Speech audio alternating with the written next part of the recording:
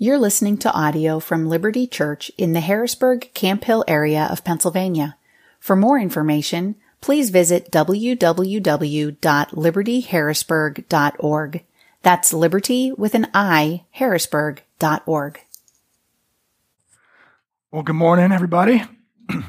If we haven't met before, my name is Matt Luloyan. I serve as one of the pastors here at Liberty Church, and a joy to be with you this morning, as it is most Sundays, to gather and to dive into God's Word together. If you have Bibles, we're going to be in the Gospel of Mark this morning, Mark chapter 10 specifically. And so if you're using one of those black hardcover Bibles that Jordan just mentioned, page 846 is where you can find today's text. One last announcement, celebration really, to share with you. If you were with us over the past couple months, every year one of our rhythms is that we partner with a great local organization called Capital Area Pregnancy Center for what's called the Baby Bottle Blast. We raise funds for them between Mother's Day and Father's Day to help them help women and couples facing unplanned pregnancy here in our region. So last year during the Baby Bottle Blast, we raised $2,800. Just heard from one of our deacons, Sandy Ziola, a couple days ago. This year, we surpassed that by about $200. $3,027 was our total this year. So thank you all for your generosity, for giving to support that great organization. Helen Roseveare was a medical student in England when she became a Christian in 1945. And becoming a Christian for her completely altered the course of her life. She decided to forego her other career plans, and she decided to serve as a missionary to the Congo. During her time in the Congo became independent from Belgium, and a civil war broke out. All of the medical clinics then, over the next months and years, all of the medical clinics, nearly 50 medical clinics that she had helped establish, were destroyed. And she herself was imprisoned, and thereafter endured immense suffering, including beatings and assault and all kinds of horrific things. She was eventually freed and returned to England, but less than 2 years later, she decided to go back to the Congo and served there for about 7 more years before her deteriorating health led her back to the UK permanently. In 1976, she was invited then to give an address at Urbana, which is a big conference on global mission. And at Urbana in 1976, Helen Roseveare said this about her service. One word became unbelievably clear, and that word was privilege. God didn't take away pain or cruelty or humiliation. No, it was all there, but now it was altogether different. Looking back, one has tried to count the cost, but I find it all swallowed up in privilege. The cost suddenly seems very small and transient compared to the greatness and permanence of the privilege. How does someone say that? How does someone say something like Helen Roseveare said? That's not the kind of life or life experience that we commonly associate with words like privilege or greatness. It's certainly not, if I'm honest, my perspective most of the time. But it is Jesus' perspective. And as we're going to read this morning, it's what Jesus taught his disciples. The way that you and I naturally understand greatness is actually completely different from how greatness works in God's kingdom.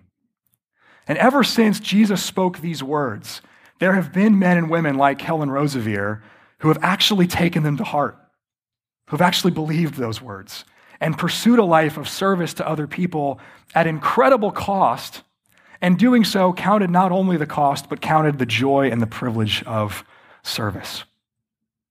And so as we continue our series looking at the rhythms of grace, we're going to spend this morning considering the rhythm of service.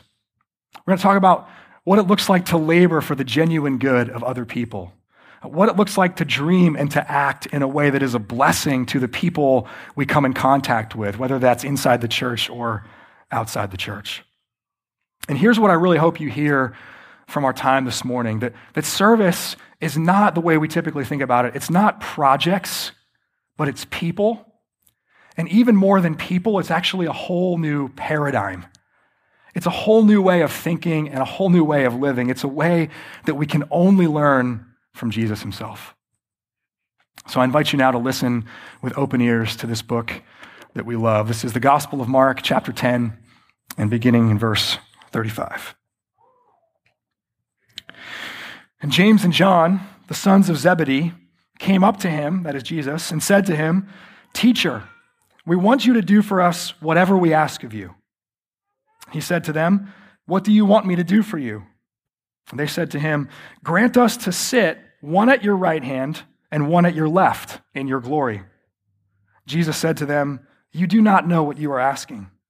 Are you able to drink the cup that I drink, or to be baptized with the baptism with which I am baptized?" And they said to him, "We are able." And Jesus said to them, "The cup that I drink, you will drink, and with the baptism with which I am baptized, you will be baptized. But to sit at my right hand or at my left is not mine to grant, but it is for those for whom it has been prepared." And when the 10 heard it, they began to be indignant at James and John. And Jesus called them to him and said to them, "You know that those who are considered rulers of the Gentiles lord it over them, and their great ones exercise authority over them. But it shall not be so among you. But whoever would be great among you must be your servant, and whoever would be first among you must be slave or bondservant of all. For even the Son of Man came not to be served, but to serve, and to give his life as a ransom for many." This is God's word. Let me pray for us this morning. Lord God, you have declared that your kingdom is among us. And so we ask right now in this moment, by the power of your Spirit, that you would open our eyes to see it, that you would open our ears to hear it, that you would open our hearts to hold it, and that you would open our hands to serve it. And this we pray in Jesus' name. Amen. Let's look at 3 things in this passage that give us this new paradigm and that form us into servants who count not only the cost of service, but really the joy and the privilege of serving. 3 things: a request, a revolution, and a ransom. So first, a request. Between Mark chapter 8 and Mark chapter 10, Jesus predicts his death and his resurrection on 3 separate occasions. Each time he does that, it's followed by some of his instruction about what it means for the disciples to follow him. And each time, that is then followed by the disciples demonstrating they really haven't understood it at all yet. So here, James and John take their turn, and they make this really audacious request, as you hopefully heard just a moment ago. First, they say, "Jesus, we want you to do whatever we ask. Here's a blank check, Jesus. Would you just sign this? Say yes first, and then we'll fill in the details later about what we're asking." That's how they start. Jesus indulges them, and they then request positions of greatness and honor in his kingdom, one of them sitting at his right hand, one of them sitting at his left. So thinking that Jesus is heading to Jerusalem to usher in a political kingdom, political deliverance and triumph, they now want to be like prime minister and chief of staff in his new administration. So here's what we immediately see in Mark chapter 10. If we misunderstand Jesus' mission, we will misunderstand discipleship. If we think Jesus came into the world to conquer, to trample, to set up a political kingdom on earth, we're going to see our role following in his footsteps as conquering and trampling too. And we will never be able to assume a posture of service like he's describing here. James and John do not yet understand Jesus' mission. And so like Pastor Sinclair Ferguson put it, like Peter before them, they are looking for a crown without a cross, glory without suffering, honor without humility. When they get to Jerusalem, when this group actually makes it to Jerusalem a few chapters later, there will be someone on Jesus' right and Jesus' left. But like Jesus, they will be hanging on crosses. So James and John really have no idea what they are asking. And Jesus says to them, "Are you able to do what I'm about to do? Are you able to drink this cup?" And a cup is really an allotment from God. It is something that comes from the hand of God. Occasionally in the Bible, in places like Psalm 23, a cup refers to joy and prosperity, something really good from God's hand. But most often in Scripture, a cup refers to God's judgment. It refers to God's wrath against sin. And Jesus, we find here, is about to drink that cup down to the dregs. On the cross, he's going to experience a unique kind of suffering. He's going to be forsaken and abandoned by God in order to pay the penalty for humanity's sin. But James and John, misunderstanding all of this, say simply, yes, we are able. It's one of the greatest examples in all of history of overestimating yourself. And if you think about it, overestimation really is a classic error made by people who want to be great. They think too highly of themselves. They presume. They make arrogant, misguided requests. There's something very noble and good about aspiration and about ambition. There's actually a false humility that really, in actuality, is avoidance and passivity, refusing to step into the fullness of who God has created you to be and called you to be and equipped you to be. So please don't hear me this morning bashing ambition. But in the kingdom of God, service is putting yourself forward in the low places. It's putting yourself forward in the low places. It's not passively hanging back. It's stepping out to do something. But it's not overestimating or presuming that the something I'm supposed to do is the glorious, honorable, desirable thing. It's putting yourself forward in the low place. Here at Liberty Church, we're blessed with a phenomenal team of deacons. And the word deacon in the original Greek language means simply servant. The deacons are servants for Jesus' church. And it's a leadership role, it's an office in Jesus' church. But like all leadership in the kingdom of God, it's a servant leadership role. And so deacons here at this church, they don't do all of the serving for us. They help equip and mobilize us to increasingly live lives of service and mercy. But they do that by serving themselves. And so actually today, I have the joy of announcing that we have 2 new deacon candidates for Liberty Church, Jeff Conway and Chris Slick. For nearly a year now, those 2 have been walking through a deacon in training process. And as we're nearing the end of that, the elders believe that they are called and qualified and gifted to serve in that capacity. And so our recommendation to all of you as a church, and our intent is to commission them to serve as deacons a couple months from now in late September. As Jeff and Chris are going to be serving in that leadership role, that capacity for our church, it's important that they would be trusted and respected when we commission them to that role. And so it would be important for us as elders to know if you think there's some obstacle to that, some reason that you believe that they should not serve as a deacon. But what I want to say this morning, I think it connects so well to what we're talking about here in the rhythm of grace of service. I'm hugely encouraged to have these 2 serving as deacons. And I will tell you, they did not overestimate themselves or presume that role. Instead, in a number of different ways, and over many years, they put themselves forward in low places.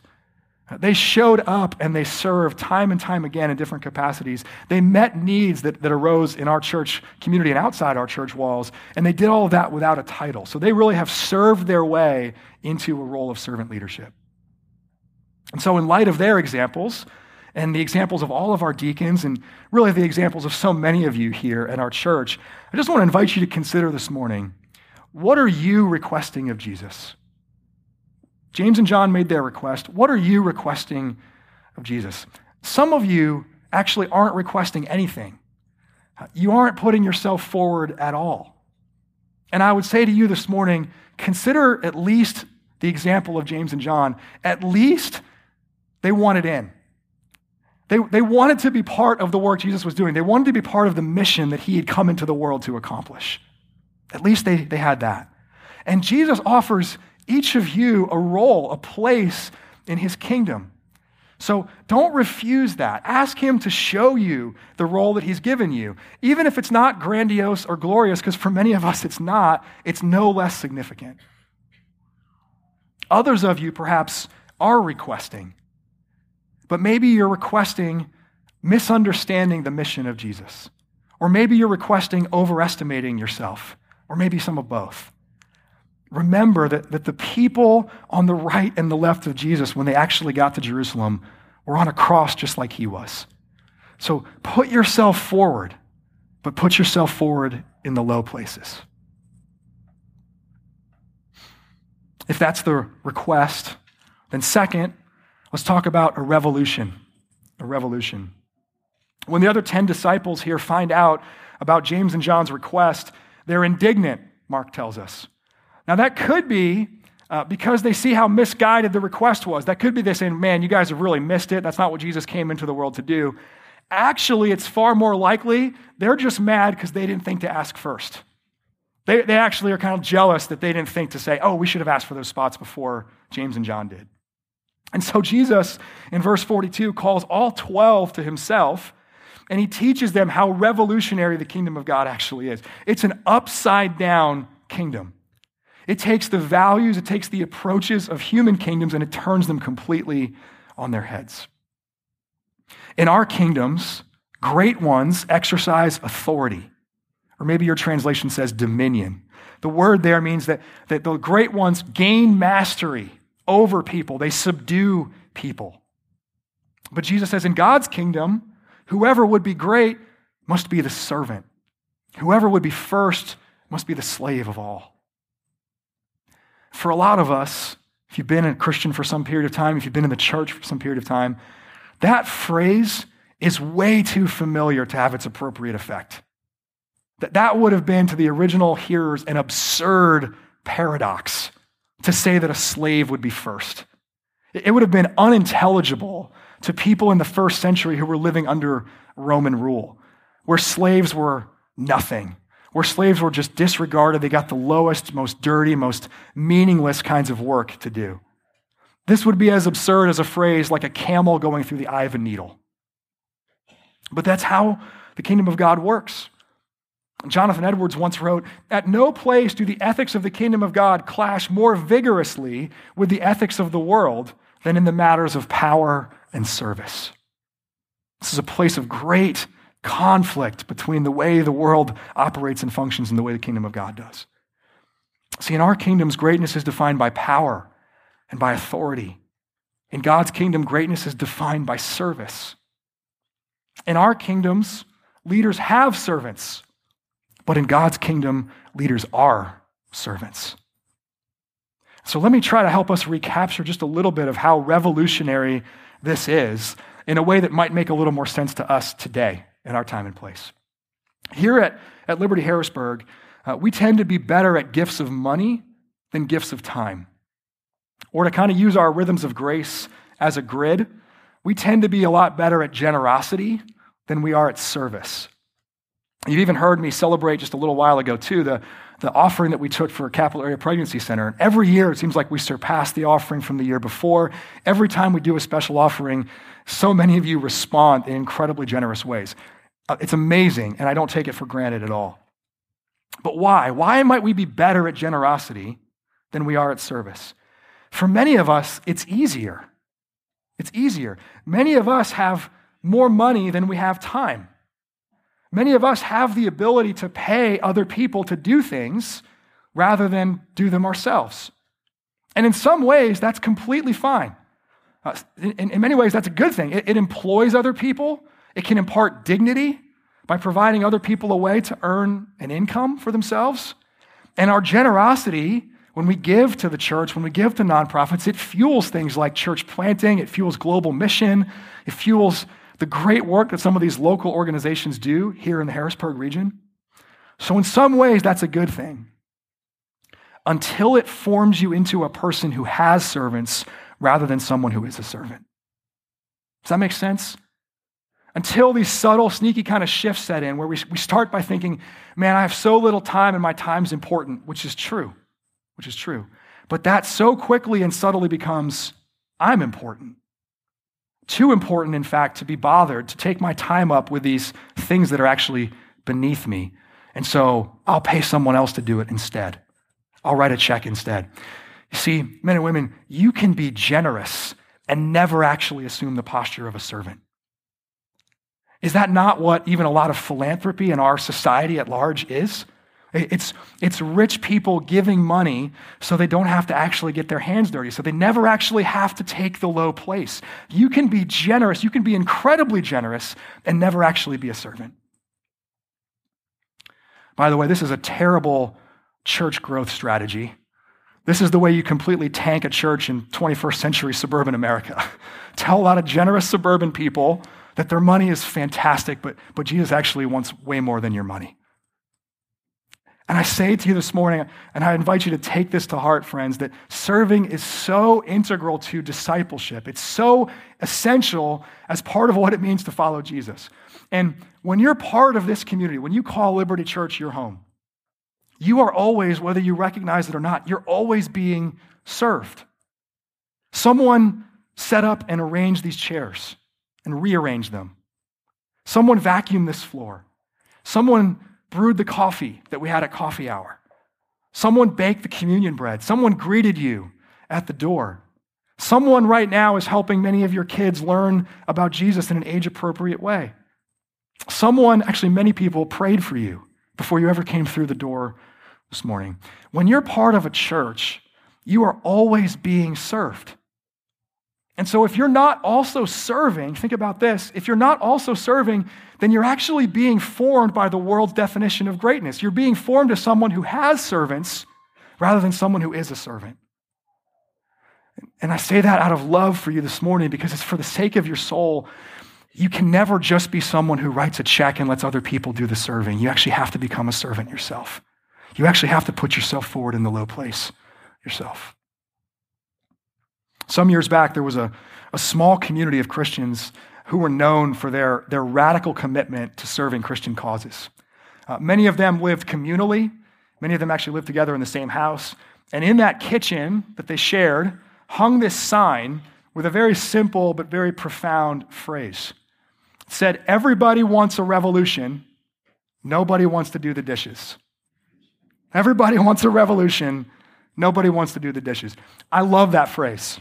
I love that phrase. It has so much to do with Jesus' paradigm-shattering words here in Mark 10. The vast majority of our service is thousands of daily, mundane, ordinary acts, things that are so obscure that most people never hear about them. It's doing the dishes when it's not your turn. It's caring for a parent or a friend or a spouse or a sibling. It's cooking and cleaning and maintaining a home in service of a family. It's getting coffee for the intern rather than the intern getting coffee for you. It's taking a serving role in a church even if you don't feel particularly gifted or passionate about that. Everybody wants a revolution. Nobody wants to do the dishes. The incredible thing, though, about the revolution of Jesus' kingdom is that the one who does the dishes is actually the great one. They're actually the great ones. They're not only advancing Jesus' revolution of greatness, they're embodying it themselves. And that's because Jesus himself is the ultimate embodiment of it. So third and finally, let's talk about a ransom. A ransom. Verse 45 here in Mark chapter 10 turns the world upside down. Turns the world upside down. Unlike every other religion, every other worldview where people exist to serve the deity. That's how other religions work. People exist to serve the deity. The gospel is that Jesus Christ, who is God in the flesh, came into the world to serve the people. Not to be served, as he says, not to be served, but to serve. His was the kingdom and the glory and the power forever and ever. And he left that in order to dwell among us and not to subdue us, but to serve us, to save us. Jesus is the epitome of greatness.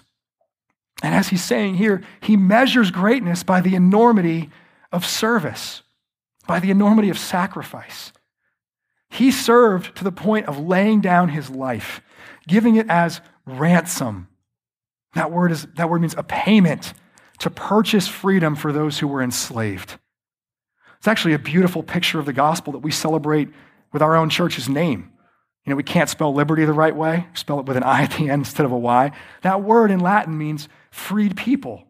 So even the name of our church is celebrating that we are those who were slaves to sin, but Jesus paid the ransom. He bought us back out of our slavery to sin. Jesus is the one worthy of all of our service, but who came instead to serve us.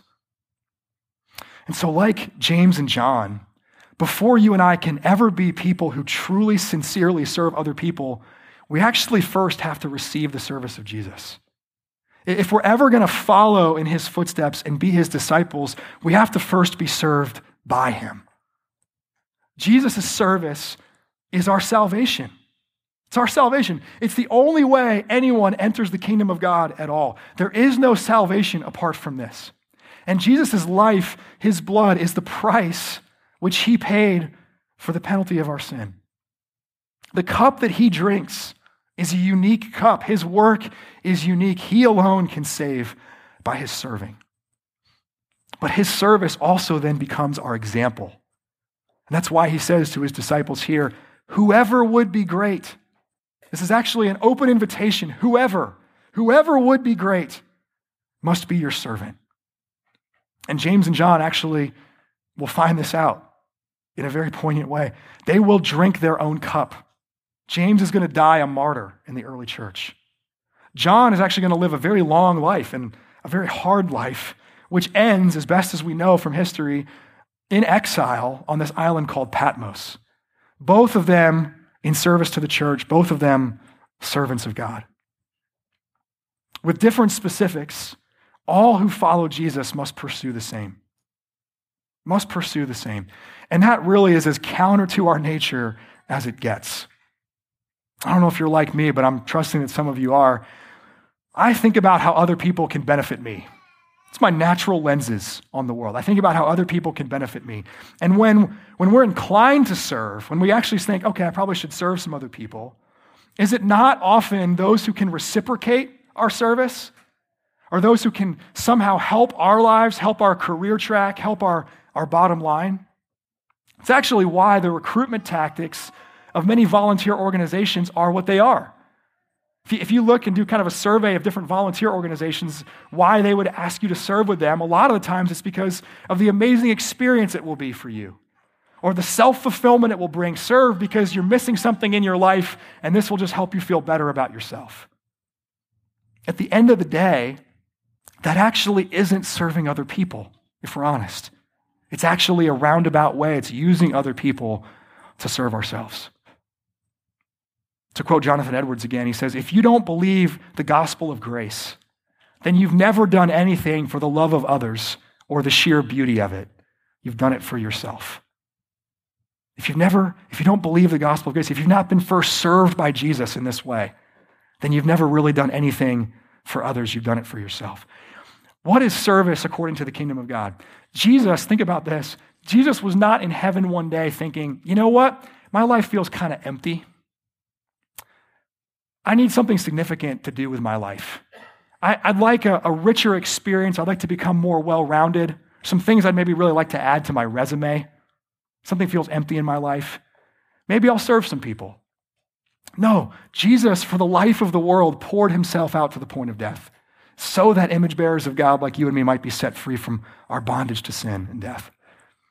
The only way that you and I will ever truly serve people for their sake is following in the footsteps of Jesus. The only way that we would ever pour ourselves out and, like Helen Roseveare, count it a privilege, count it a joy to do so, is if we are first trusting Jesus' service for our salvation. If not, then somewhere in the depth of our hearts, we're always going to be serving in order to gain something from somebody else. Or even worse, we're always going to be serving in order to gain something from God. We'll be bringing our resume of service to God in order to earn favor from him, in order to earn salvation from him, and thereby we'll be seeking to serve ourselves. So I invite you to ask yourself this morning, is Jesus' service both my salvation and my example? Is Jesus' service both my salvation and my example? Have I truly received Jesus' service? Have I trusted in his finished work? Have I trusted in his ransom to set me free from sin? If not, start there. Start there. Before you can ever truly serve someone else, you have to receive Jesus' service of you. If you have received that, and I know many of you in this room have, if you have received that, then ask yourself, where am I now putting myself forward in the low places? Where might I have written off some ways of serving because I just consider it beneath me? Where am I pursuing true greatness? Not according to the definitions, the standards of the world, but according to the standards of God's kingdom. Liberty Church, because Jesus Christ put himself forward in the lowest place, you can put yourself forward in low places. So may we receive truly the service of Jesus, and then may we serve other people in response. Amen. Amen. Let me pray for us. Our Lord and our God, you have given us the glorious gospel of our risen Savior and Master, Jesus Christ. And we pray this morning that we would see again our need, Jesus, for your service, that we would be able to serve others genuinely and truly and not in a roundabout way serve ourselves. We can only do that as we look first to you and receive your service. And even now, as we prepare to come to this table, it is a moment for us to again receive your grace, what you have offered us through your death, through your resurrection. So help us now to come and to receive it and transform us into people who serve, who follow in your footsteps, people who take the low place. We confess so much in our nature bucks against that. We don't want to take the low place. We don't want to take the menial tasks. We don't want to serve. Help us in seeing your service of us to become truly servants of one another, servants of you, servants of this world. And I pray that you would do even some of that transforming work by the power of your Spirit now as we come. We pray that all, Jesus, in your name. Amen. Thank you for listening to audio from Liberty Church. To learn more about our church or to listen to previous recordings, visit www.libertyharrisburg.org.